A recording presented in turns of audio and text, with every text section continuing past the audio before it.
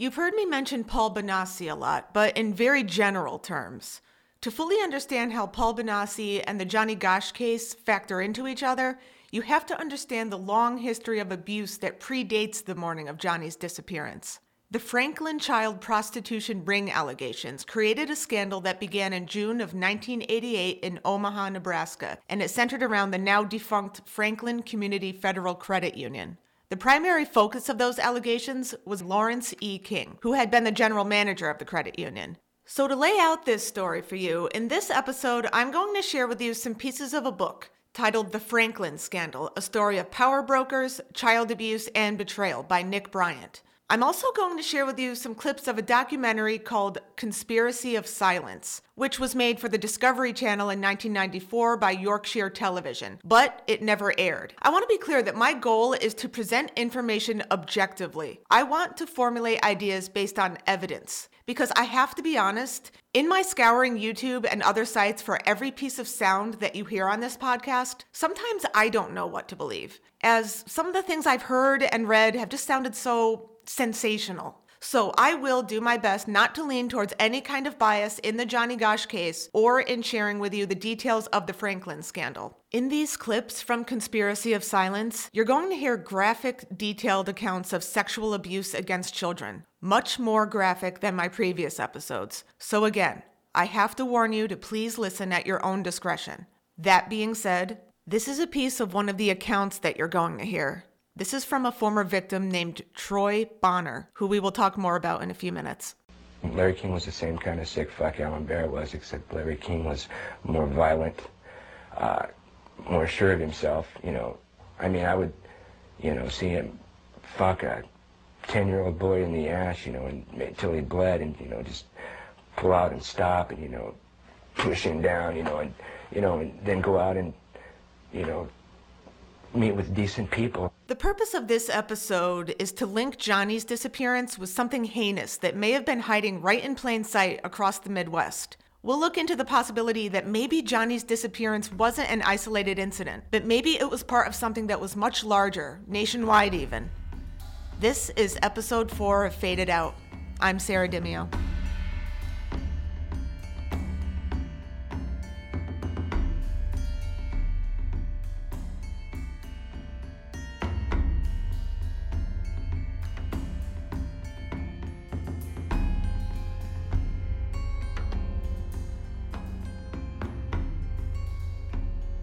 If you look up Conspiracy of Silence on YouTube, you'll see it come up under the title Banned Documentary. Nick Bryant, in his book The Franklin Scandal, a story of power brokers, child abuse, and betrayal, even describes the rough cut as having a preamble just before it that calls it, quote, the program they didn't want you to see. They being the FBI, the rich and powerful politicians in Congress, whose sadism would have been exposed. Well, let me go ahead and squash that theory right out of the gate, because it's true. Yorkshire Television created this documentary for airing on the Discovery Channel in 1994, but it was pulled. But according to Nick Bryant's book, the real reason is a little boring by comparison. You see, Bryant was able to contact Tim Tate of Yorkshire Television, and according to Tate, Discovery Channel just didn't feel it was right for them. Sorry, I know that lacks the drama, but believe me, filmmakers get told this kind of thing all the time. Plus, you heard that first soundbite. If you were an executive at Discovery in the early 90s, would you have put that in the same lineup as Nature by Design?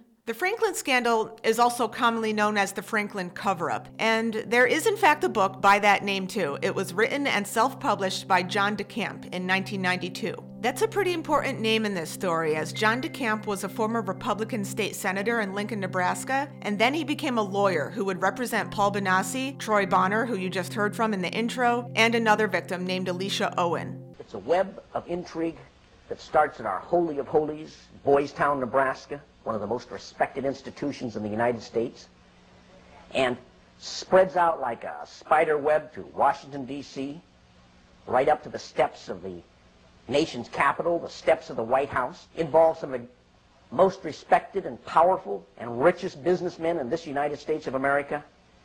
And the centerpiece of the entire web is the use of children for sex and drug dealing and drug couriers, the compromising of politicians, the compromising of businessmen, but worst of all, the corruption of key institutions of government that have the duty and responsibility to make sure these things never happen. It all starts with Boys Town, Nebraska, a charity which served underprivileged or delinquent young boys that was founded in 1917 by Father Edward Flanagan. It was made famous in 1938 with a film by the same name, starring Spencer Tracy and Mickey Rooney. I'm Father Flanagan. I saw your brother Joe just a little while ago. We had a long talk about you, Whitey. Joe wants you to come with me to Boys Town. You've got a swell chance taking me to that joint. Probably worldwide, there's no institution other than Boys Town that has done so much good for so many children over such a long period of time so successfully. When an institution like that gets contaminated, purposes of abusing children instead of protecting children, then you better, if you've got any decency at all, do something about it or at least get it cleared up.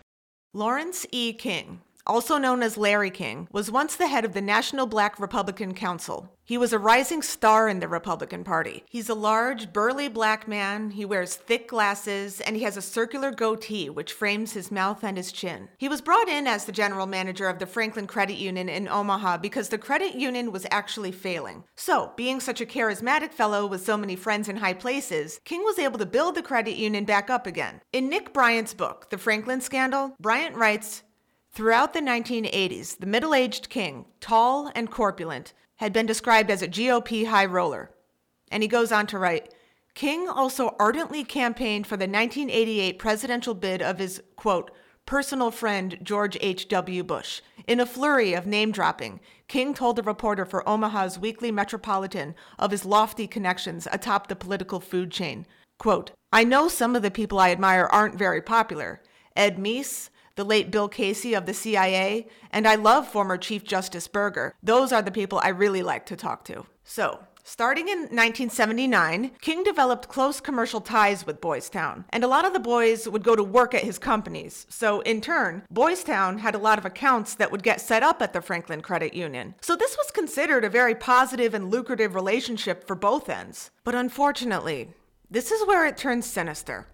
You see, King was known for throwing extremely lavish parties for his rich and powerful friends, and it is alleged that these parties would include bringing in young boys and sometimes young girls for sex and orgies. So here's another clip from Conspiracy of Silence. You'll hear from Carol Stitt, the director of the Foster Care Review Board. You'll also hear from Monsignor Hupp, the former executive director of Boys Town. In 1986, King's plundering of Boys Town was reported by staff to the chief executive, Father Val Peter. Subsequent testimony proves that he carried out his own investigation, but that King's victims refused to talk. Nebraska has a very clear statute that child abuse allegations should be reported to authorities. They shouldn't be reported to the principal of a school, director of a facility. They should be reported directly to either Child Protective Services or law enforcement. An internal investigation at Boys Town would have no status. I mean, in other words, that evidence collected may be something that could augment, but it certainly could not take the place of an investigation, a criminal investigation. Could you understand why a very detailed report from a social worker employed at Boys Town, identifying children and identifying their alleged abusers, never saw the light of day? Nothing happened with that. No, I couldn't understand that, because had I known that had been, I wouldn't put up with that. But is that something like that happened? I don't know. Well, in retrospect, I regret having any association with Larry King. Had I known it at the time, it would never have happened. Basically, the children who were being sexually assaulted and abused at these parties were beginning to come forward with their allegations.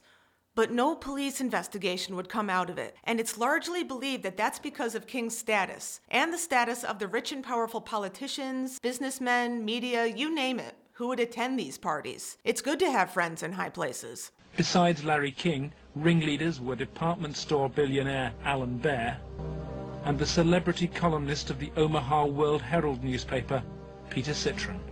With the judicial system apparently paralyzed, Larry King's political and business empire grew. He courted the Republican Party nationally and plundered Franklin's accounts to finance a luxury lifestyle of limousines, private planes and palatial homes. 3 in Omaha, and 1 in Washington, D.C. However, that outrageous spending of Franklin accounts would catch the attention of the IRS. So in April 1988, the Franklin Credit Union was raided, and then it was closed by the FBI. Larry King was arrested that day, and it was discovered that he had stolen a total of $40 million from Franklin accounts. During the investigation of the credit union's collapse, in the learning more about all of these parties that King would throw for his equally rich friends, it was becoming impossible to ignore the allegations of child abuse. So a committee was formed to do a parallel investigation of King's embezzlement. The chairman was a Republican head of Nebraska's Banking Committee, State Senator Loren Schmidt. The threats began almost immediately. Here's Loren Schmidt. I received a phone call on the floor of the legislature. The caller did not identify himself. But he said, Loren, you do not want to have an investigation of the Franklin Federal Credit Union. And I asked who I was speaking to, and they said, that doesn't matter, but you shouldn't have that investigation. And I said, well, why not? He said, it will reach to the highest levels of the Republican Party. And we're both good Republicans. The night before we testified before the legislative committee, I did receive a phone call at home that said, if you speak, you won't live to regret it. So, a private investigator by the name of Gary Caradori was hired by the legislature. It would be Caradori who conducted interviews with the alleged victims. One of them would be Troy Bonner, who was 17 when he was first brought into the parties by Alan Baer. Here's a piece of one of Caradori's interviews with Bonner. He lifted me up, kind of moved me over to the bed, said, let's get on the bed, and put his head down, started performing oral sex on me while his penis was at my end. As they say, a 69 possession. Yeah. Alan Baer was a sick fuck. Didn't care, wanted sex, nasty, I don't even know if you can call it sex, and take it any way he can get it, pay for it, he liked to, but if he had to take it by force, he would. There was another victim who spoke to Caradori, and her name was Alicia Owen. I met some guys there that were from Boys Town, and it was at that party that I met Larry King. At the time that I met Larry King, I did not know that he was Larry King. I had met him. That was the first time I'd ever met him. A lot of it was me handcuffed with my hands behind my head, and my feet tied, and doing different things. What do you mean? Sometimes there'd be a guy straddling over my face. Okay.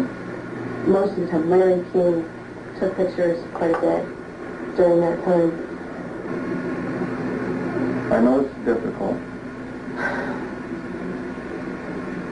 I don't know. Okay. And I think I could have said no. Okay. But I don't know. Okay. And Alicia, you're a victim. And at a young age, let's go off camera for a minute. Larry King was also here. He came in and we drank and did cocaine. I didn't do much. He turned me on to it, Larry King did. He didn't like me because, I would get high on drugs, and I would question him about, how can you do that? I mean, once I asked him, he wanted me to shit on him, urinate on him, and I did, but gladly. I even said to him, you stupid fucker. I just sit in here paying me money. How can you get into that, And I got, beat up by it. I came home here a lot of times beat the shit from, misspeaking my tongue, so to speak, and, just telling them how I felt sometimes. Bringing in Gary Caradori did not mean an end to the threats. Not at all, actually. In fact, there's a very good possibility that those threats were finally followed up on. Gary there was one piece of evidence I know he got that he even said he got one step ahead of him this time. He told us about this book. It was like addresses, telephone numbers, names. He said if they knew he had it, they'd kill him. On July the 11th, 1990, Gary Caradori and his 8-year-old son, AJ, were flying home from Chicago. They had watched the All-Stars baseball game, and Caradori had been pursuing new leads. Investigators from the National Transportation Safety Board are in Harold Cameron's cornfield trying to determine what caused this private plane to crash, killing its 2 occupants.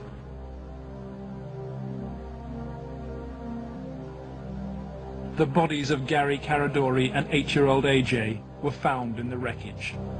National Transportation Safety Board investigators say wreckage from the crash is apparently strewn over a 3/4 to 1 mile long stretch in this field. The fact that the wreckage is scattered over a large area certainly demonstrates that it did break up in flight. The exact mechanism of breakup yet is still unknown. The death of Gary Caradori was a devastating blow to this investigation. Troy Bonner had said that the FBI investigators looked him dead in the face and said, "If you continue with this story, you will go to jail." They weren't telling him maybe. They were saying, "You will not win this case." So they managed to coerce him into recanting his story. Alicia Owen ended up being arrested and going to jail on perjury charges. However, with the help of John DeCamp, Alicia was released from jail and Troy Bonner went back to his original story. So here's a clip towards the end of Conspiracy of Silence. You'll hear from the most senior detective with the Omaha Police and then from John DeCamp. It's beyond belief that arguably the most powerful person in the world, the President of the United States, in the form of Richard Nixon, could not prevent the investigation of Watergate, or that President Reagan could not prevent the investigation of Iran-Contra.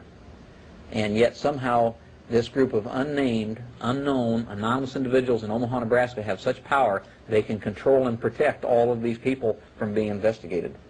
Those allegations are ridiculous. Well, first of all, Nixon did cover up Watergate. Number one. Bush did cover up Iran-Contra, at least officially. And Omaha has successfully covered up this situation. In each case, it was the press that exposed the problem. It wasn't institutions of government. They had been corrupted. They had been compromised. They were the ones doing the cover-up.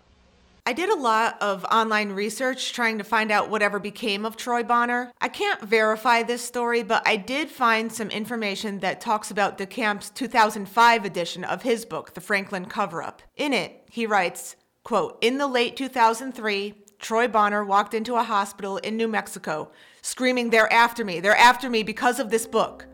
The book Bonner was waving was The Franklin Cover-Up. Bonner was, quote, mildly sedated and calmed down and put in a private room for observation. When nurses came back to check on him early next morning, Bonner was sitting in a chair, bleeding from the mouth and quite dead."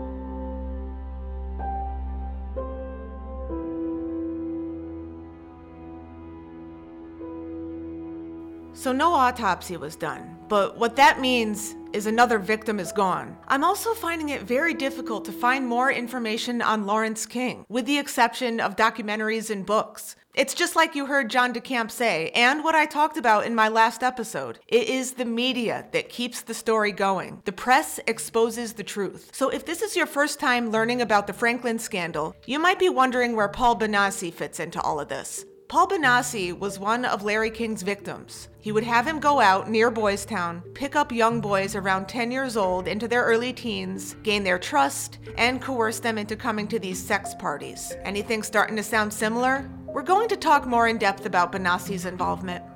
That's up next.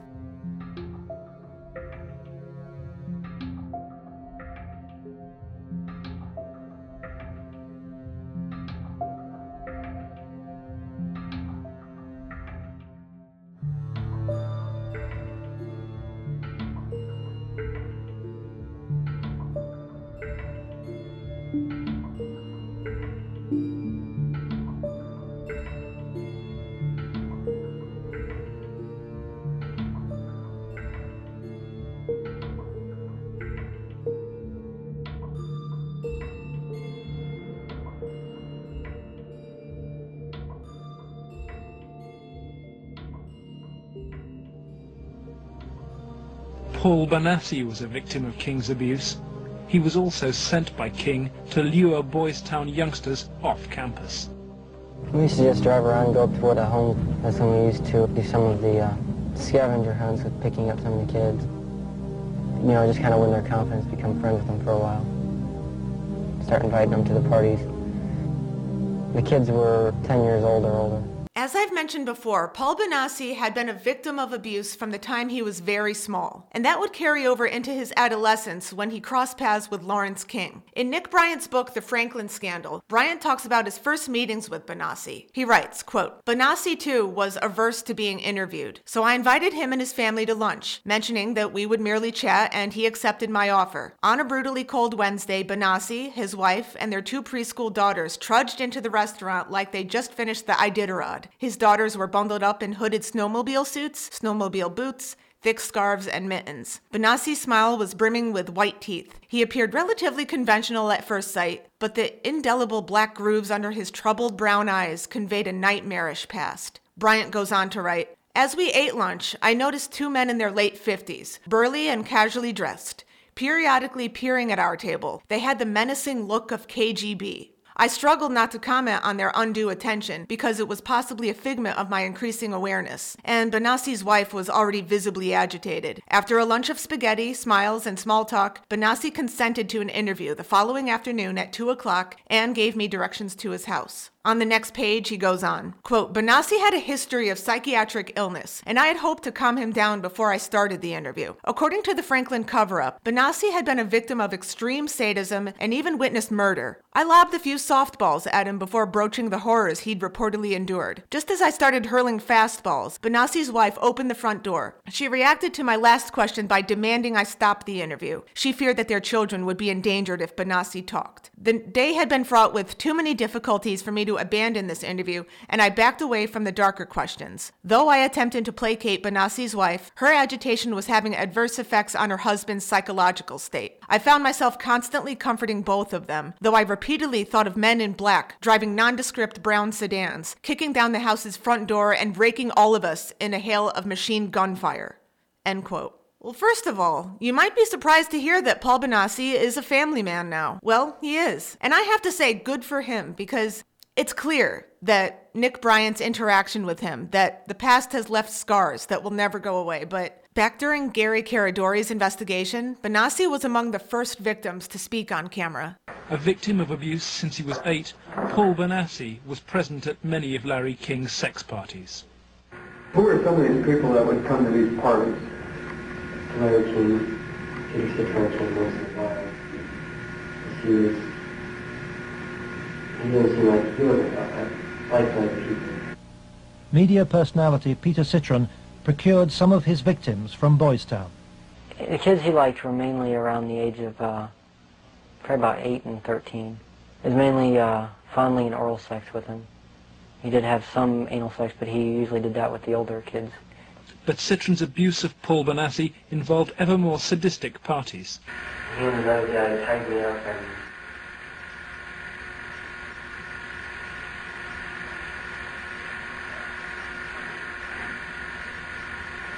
You okay? Yeah. They tied me up and had some other kids perform sex on me, and they faded me and they burned me some cigarettes. Okay. Just take a deep breath out.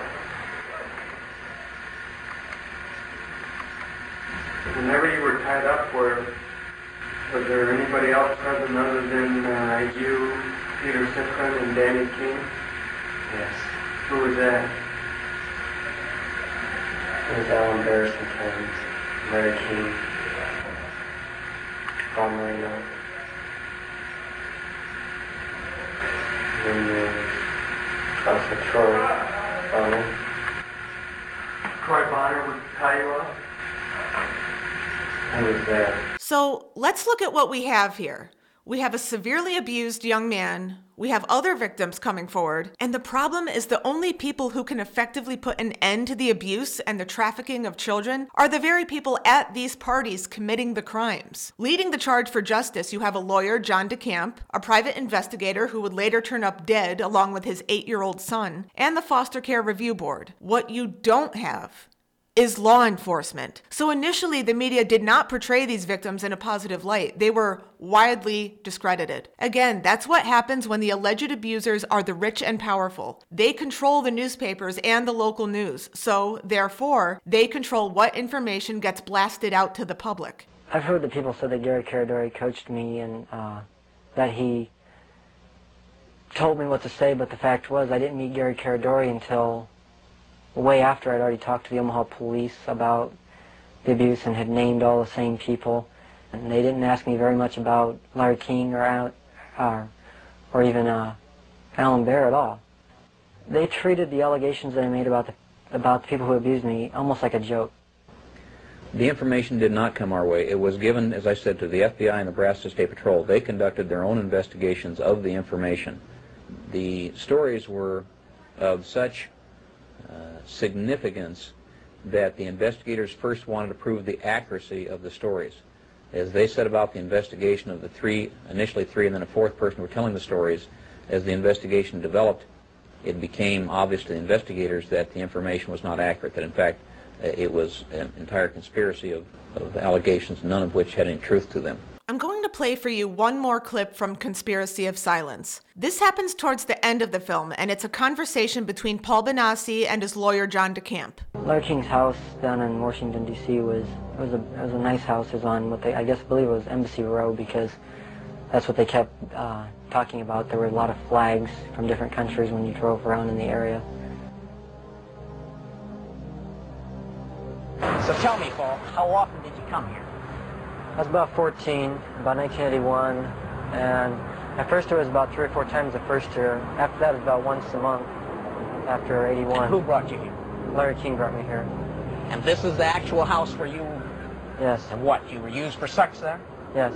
Some of the parties, when they started off, were straight political type parties with no sex. And then when some of the men had left, some of the politicians had left, the ones that had planned on engaging in some type of sexual activity, that would come after the party. Some of the kids would be held downstairs in some of the rooms where if they acted up or if they started freaking out because of the drugs that they were on, they'd put them in a room that they couldn't get out of, and they'd lock them in. Were there drugs at these parties? Yes. What kind of drugs? Anything you wanted. Cocaine, heroin, speedballs. You're telling me those speed. things were at these parties where you had Larry King and prominent politicians? Yes. Were they readily available to anybody at the party? At the after parties, they were readily available for anybody. Beforehand, they did it more upstairs than they did anywhere else, and it was kind of in the back rooms. Were any attempts ever made that you know of to expose this situation? As far as I know, nothing's ever been done, and most of the people that were in there had already been, I guess you'd say, compromised. King's partner in sex crime was powerful Washington lobbyist Craig Spence. He took youngsters like Bonacci on midnight tours of the White House. So you were in the White House then? Yes. And how did you gain access? Well, I came down with Larry King, but Craig Spence was the one that arranged the trip for us. And it was kind of a gift for our services that we were doing. How many times were you on this kind of a trip? I came to it on 2 times. 2 times. And were you used for sex on those occasions? Not until after we left. After you left the White House? Yeah. What time of night? It was usually around midnight. That is one heavy allegation. See, this is what I'm talking about. The details become so seemingly outrageous that I find I have to stop for a second and really assess what I believe. By all accounts, according to everyone who has interviewed him, Paul Bonacci has all his wits about him. He comes across as completely genuine. He has nothing to gain by sharing this information. If anything, if all of this is true, he could potentially be putting himself at risk by sharing so much of it. So it leaves you really questioning everything you thought you knew about our country. I do not consider myself a believer of any kind of the wild conspiracy theories that you can find all over books and the internet. And that's something I admire about Nick Bryant as well, because in the preface for the Franklin scandal, he makes it clear too that he is not a person who subscribes to conspiracy theories. He looks at evidence. Similar to director David Bielenson in his research for Who Took Johnny. He looks at real information. What are the facts that we have? And speaking of David Bielenson, for the duration of this podcast, you're going to hear me refer back often to an analogy that he used during the opening of my second episode. We have to go through different layers. The Franklin scandal and Paul Bonassi's connection to it creates a whole new layer to the Johnny Gosch case. It may not seem like the two are connected, but what about this one key figure, Paul Bonassi, that links the two together and the rings of pedophilia that he claims to have witnessed and to have been a victim of? In my last episode, you also heard in the report by America's Most Wanted that Johnny was purchased by a man called the Colonel. The Colonel that they refer to is a man named Michael Aquino. It would be impossible for me to give you all the information on Michael Aquino in the short time allotted for this episode, but I would like to give you the overview. According to online research, Michael Aquino was born in 1946, and he was a military intelligence officer who specialized in psychological warfare. Reportedly, in 1969, he joined Anton LaVey's Church of Satan, and he began to rise within the ranks. So in 1975, he founded the Temple of Set, an occult pseudo-satanic order. I can't confirm to you that this was indeed Michael Aquino who purchased Johnny, but we will be delving into that more in my next episode. And trust me, I also understand that the story seems to be going off in a crazy direction. So we will be going through all of our info and try to separate the fact from the fiction. You will also see just how Paul Bonassi's charges against Lawrence King would have a direct effect on Noreen Gosch and the direction of Johnny's case. Thank you for joining me today. You can get in touch with me on Twitter. My Twitter handle is Sarah E. Dimeo. That's SarahEdimeo. You can also email me at fadedoutpodcast@gmail.com. Also, I forgot to mention last week, Faded Out now has a Facebook page. The URL for that is facebook.com/fadedoutpodcast. As always, Faded Out is recorded at the Connecticut School of Broadcasting in Farmington, Connecticut. Thank you for tuning in for episode 4. I'm Sarah Dimeo. See you next time.